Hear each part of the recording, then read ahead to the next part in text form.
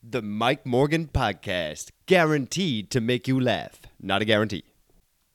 Hello and welcome to the Mike Morgan Podcast. I hope you all had a very spooky Halloween. I had a great Halloween. I dressed my daughter up as a pumpkin and then a different pumpkin the next day. So I feel like I've had the cutest pumpkin in the world. I can't deal with the cuteness. All my daughter's clothes, every morning I'm like bawling, crying. I'm like, I cannot deal with this cuteness going on right now. So yeah, I'm very happy. Had a great Halloween. My house didn't get egged, so thanks to everybody who listened to the podcast and didn't drive out to Two-Pot House and egg my house. So yeah, I thank you for that. So I hope you all had a very spooky Halloween and welcome back to the podcast. So what we're going to do today, we're going to start with a song, guys. We're going to start with a song and we'll move on to some other interesting topics.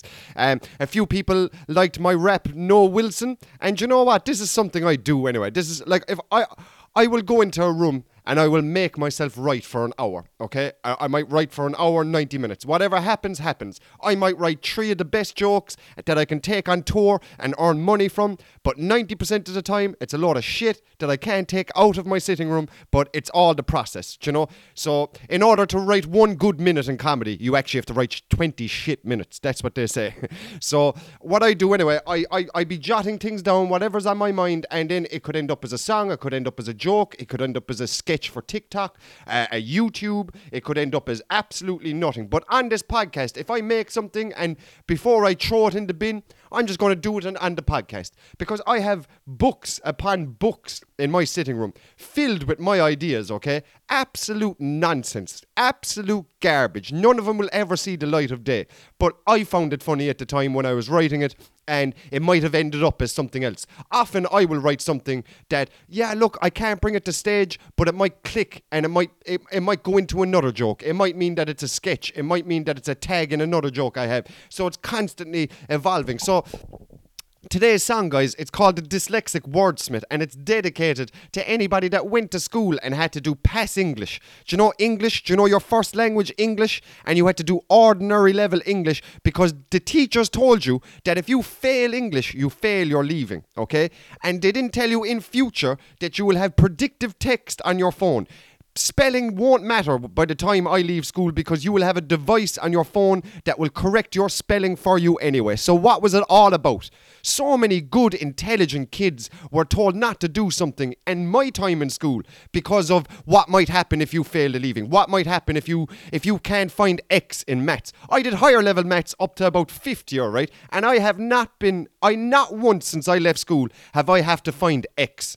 Not once did anybody stop me in the streets like, Story Kid, can you find X there for me? Not once has that happened to me. I had to study it for ages, but not once did I have to do that.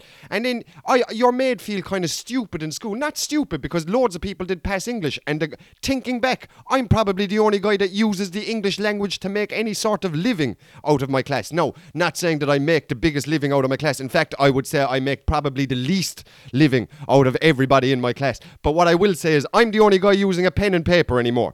I'm the dyslexic guy that went to do PES, but I'm the only guy out of everybody now that actually writes for a living and has to... So the teacher was wrong, like. The teacher was just wrong. Everybody else can use a laptop, predictive text, all that kind of stuff, spell check, all that kind of stuff. But no, if you can't spell, you're going to fail your leaving. So stupid when you could have nurtured a lot of people into writing something else. It doesn't have to spell. Like, I often get my joke book, I've often left it at another comedian's house. Like, I might have left it at Cornelius's house, or I might have left it at... Do you know, I remember actually last year, Bernard Casey, the comedian, I was supporting him, and I left my joke book behind. And he was like, "Oh, you left your joke book behind. I'm going to steal all your jokes." Haha, obviously a joke, right? But I am so comfortable that no one could ever read through my comedy book and take any jokes because they're all spelled terribly. They're all wrote in a way that only I could understand. Do you know that kind of way? But because you can't spell it perfectly, you're shit at English. I don't get it. Same with maths in school, same with English in school, all this kind of stuff. And yeah, I just think it was all nonsense. Because thinking back, I'm the only one now that uses the English language. And thinking back, the other guys in my past English guys were actually the smartest, most think outside the box dude that I'd ever meet. I went to an all-boys school, so that's why I'm saying dude. There was no girls in my class. And if there was, they did a good job in hiding it. So... yeah, So this song is called the Dyslexic Wordsmith, and it's a shout out to everybody that was forced to do Pass English because their teacher was so afraid that they would fail higher level, and it all didn't matter. All that stress, it didn't matter. If there's anybody that's in school and listening to this, it all doesn't matter. Do you, boo-boo. Do what you want to do and go hard, and you will find the finish line, okay? Like, I'm actually going out with my girlfriend is an English teacher now. Like, English teachers told me I used to amount to nothing. Now I mount English teachers. So that'll tell you what kind of shit they're talking. Do you know what I mean? So let's hit it. Oh, and by the way, I'm not going for an English drill vibe in this one. For this one, I'm going to go for, the first verse is going to be Cypress Hill vibes. If you can remember Insane in the Membrane, I'm going to go for that vibe. And then the second verse, I'm going to go for a Biggie Smalls vibe. So switching it up a small bit. I'll go back to UK drill maybe in my next song. But yeah, again, no beat, no nothing. And sure, look, I was about to just throw this into the bin anyway. So might as well perform it on the podcast before I throw it into the bin. Okay, so the Dyslexic Wordsmith, ladies and gentlemen. Hope you enjoy. Like and subscribe and all that jazz, okay? No hable, no hable, no hable inglés. No hable, what? No hable, no hable inglés. No hable, no hable, no hable inglés. No hable, what? No hable, what? No hable inglés. Your mother's your driver, you silly goose. Hand me the screwdriver, I got a fucking screw loose. Motherfucker, screw you, dancing like it's footloose. Your mama call me Iceman, I call her baby goose. Motherfucker, who you? I train like choo-choo. Stab you like voodoo, I'm sick like I got the flu. Make you shit your pants, motherfucker, call me Vindaloo. No hable, no hable, no hable, signore. No hable, what? No hable. No hable, signore. No hable, no hable, no hable inglés. No hable, what? No hable, no hable inglés. My flow was so supercalifragilisticexpialidocious. Your flow's atrocious, you already know this. I can't focus enough to spell Ford Focus. Still got you under my spell like hocus pocus. I don't need a beat to murder ya. Did it occur to ya? Your own mama never heard of ya. These English teachers, I can't stand them. Make me throw a tantrum, grab my 44 Magnum, grab your brother who was so handsome. Shame what happens when you don't pay the ransom. No hable, no hable, no hable, signore. No hable, no hable, no hable inglés. Mi casa, su casa, tranquillo, signore. Bitutu sembalido, vet bintillo, signore. Mantillo, granquillo, el toro diablo. Esino, ablio, attino, signore.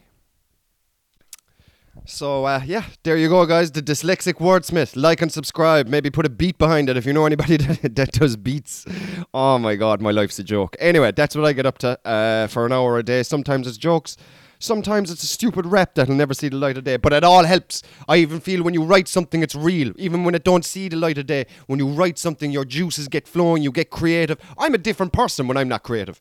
I'm depressed, I'm sad, I'm moody. As long as, even if I just go in and make a rap, make a joke, make anything at all, I'm a better person for it. Once I write something down, I'm a better boyfriend, I'm a better father, I'm a better worker, I'm better at comedy, everything, and the juices are flowing, and it's all positivity, and it keeps me away from the dark side of life, and the dark things that you can get trapped into, i.e. like gambling we were talking about the last day. So like, I don't know, maybe people are different, but if you're ever feeling down, don't grab a laptop. Well, do if it suits you, grab a laptop. But to me, there's nothing more real than a pen and a paper. Once you just write a poem, write down what you feel, because the moment that ink hits the page, it's real, it's your thoughts, it's original to you.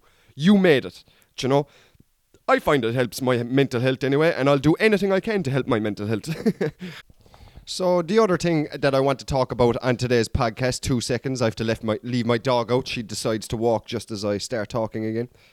She's always here when I do my podcasts, baby area. My doggo, she's always here, but she's leaving the room at the moment, making the audio It's all good now. Anyway, so the other thing I wanted to talk about was at the weekend I watched the boxing match between Tyson Fury and Ngannou. Now, I have no interest in boxing. I know nothing about boxing, but I'm sick of Saudi Arabia ruining sports. Now, this is not a sports podcast. I know that we've changed, but I have to talk about how corrupt everything is becoming. Okay, so at the weekend, Jess's little brother and sister came down. Her brother's only 17, loves boxing. I said, you know what we'll do? We'll book the fight. So the fight was like, I've never booked a fight on Box Office. I was like, all right, okay, whatever. So €26 or something it was to watch the fight, okay? Now, I watched this fight. I watched it. It was on in Saudi Arabia. And it was the weirdest thing I ever seen. I watched one fella kick the head off one fella. And the guy who I thought won lost and seemed happy to lose. Do you know? I thought it was the most corrupt thing I've ever seen in my life. One guy's face looked like it got punched in. The other guy's face, clean as a whistle. Pretty. He looked pretty after the fight. And like I say, I know nothing about boxing, so maybe he did win fair and square. But then I listened to other commentators talk, and they're like, no, he didn't win. This is a bit weird, isn't it? He got his face kicked in. How was he winning? Do you know? And even Saudi Arabia itself. Now, we all know that they've bought golf, they've bought soccer. Cristiano Ronaldo and his girlfriend were sitting front row at the boxing event last Saturday. And I'd say she's the first woman in the history of Saudi Arabia to sit front row at anything. I didn't see any other woman other than Cristiano Ronaldo's girlfriend. Do you know? Which is wrong, like. It's wrong, like. Do you know what I mean? What are we saying? Are we just going to stand back and let that happen? We all have sisters, mothers, girlfriends, wives, daughters, and we're just going to let that happen. Do you know? And the other thing, not one person was drinking. Now, I know you're not allowed to drink in some of these nations, but I'm on about a Coke. I'm on about a glass of water. I watched the whole 10 rounds. I seen the crowd for an hour. Not one person took a sip of water. It was the weirdest thing ever. I don't know, do I like this Saudi Arabia thing at all? Now, having said that, if they want to buy stand-up comedy, I'm available, Saudi Arabia. If you want me to do a gig for, I don't know, €1 million a night, I love Saudi Arabia. If that's the case, I'm going there.